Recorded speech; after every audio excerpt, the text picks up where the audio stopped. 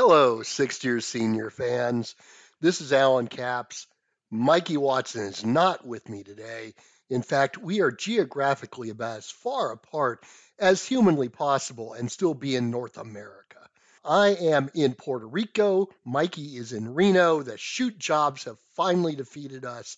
For the first time in, what's it been, 11 years? We are missing a scheduled show of sixth year seniors.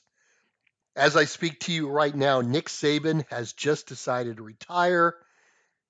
It is dark outside, and yet St. John's and Providence has just started the day's basketball action. I don't understand how you folks on the East Coast enjoy sports at all. It starts way too late in the day.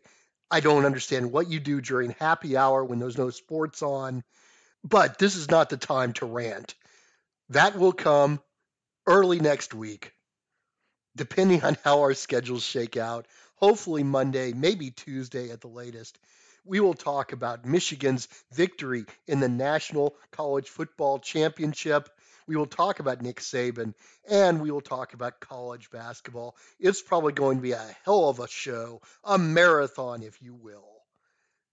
So hang tight, and we'll be back with you early next week to talk college football, college basketball, gambling, and hey, maybe even a little professional wrestling, because that's what we do here at Sixth Year Seniors.